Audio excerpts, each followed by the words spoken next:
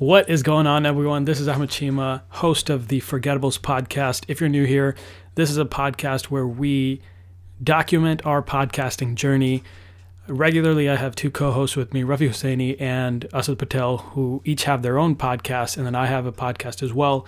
And we come together to discuss best practices, talk through things that we're going through, and just reflect on our podcasting journey. Today is a topic that is not necessarily about podcasting, I would say, but I think is something that, to be quite honest, it probably isn't about podcasting at all. It's just something that's been on my mind. And I've been thinking about this not just right now, but for a very long time. And that is that the question that I have, that I often ask myself is that what is the difference between a dreamer and a visionary, right? Like if you look at Elon Musk or Jeff Bezos or a lot of these people that have built big empires and big companies and done things at a very massive scale, they often are called visionaries, right? Now, what separates those people from people that have similar ideas? They have really great ideas and they're just dreamers, right? Like they just haven't done it.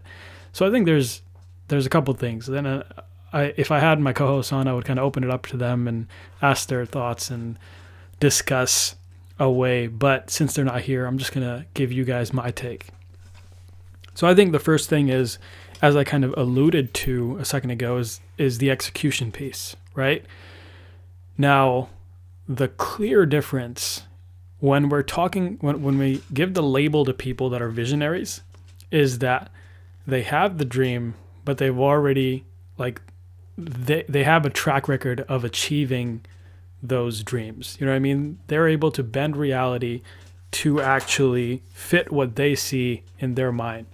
And so when we talk about dreamers, right, these are people that are not necessarily acting on those ideas, right? They have these grand ideas. They have this, you can even call it a vision, right? Like they have this grand vision, but they have not put it into practice. Or if they have tried to put it into practice or put it into the world, it hasn't come to fruition like these visionaries. Now that begs the question, what is the difference between a dreamer and a visionary in terms of execution, right? Like what makes the execution of a visionary so much different than a dreamer? And this is my thesis. Like I haven't really read any books like about it or anything. It's just me reflecting and thinking about it. So if there are books or if there are some resources about this topic, please let me know and I'll look into it a little bit more. But my thoughts are this. I believe that the difference in execution between a visionary and a dreamer stem from the work. And what I mean by work, because a visionary is not necessarily on the ground actually building the product. They're just providing direction, right? And a dreamer can provide direction too. However, the difference is the granularity of the vision, right? A dream is a faraway concept. It's like, wouldn't this be great?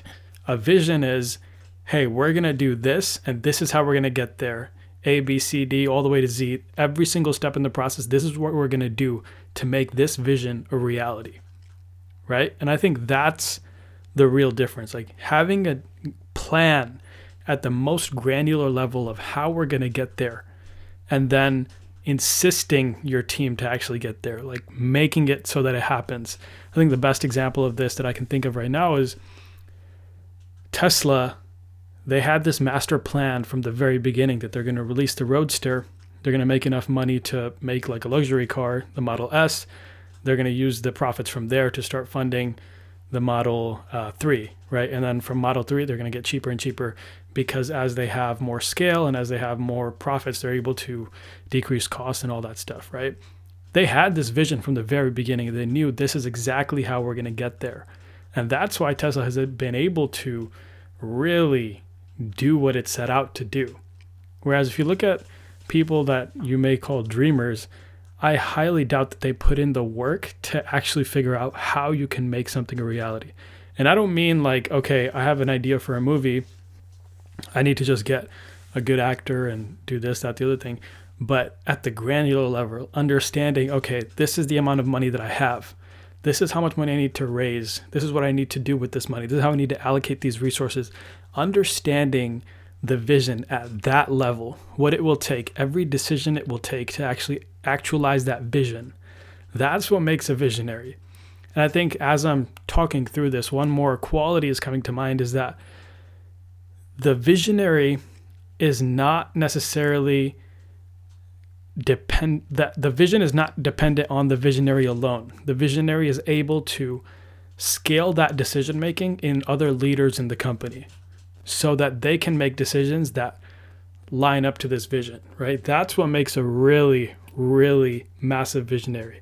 Not just someone that, hey, he had a nice product, but like he's changing the way we do things, right? Like Elon Musk is changing the way we understand mobility, right? We understand electricity and powering our nation, right? Transportation underground. Like all these things are being reimagined.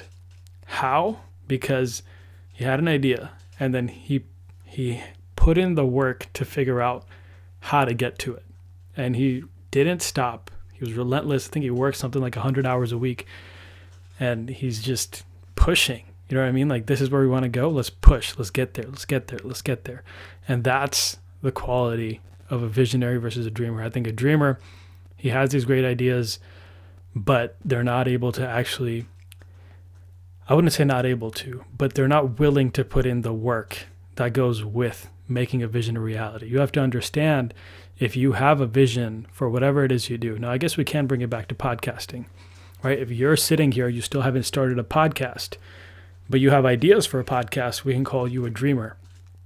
Now, a visionary would be someone that literally they started the podcast. Now they're working on scaling the podcast so that all they have to do is reach out to people, or maybe they even hire someone to reach out to people and all they have to do is show up and talk. Someone else is handling the editing, someone else is handling the sponsorships, all that stuff is happening.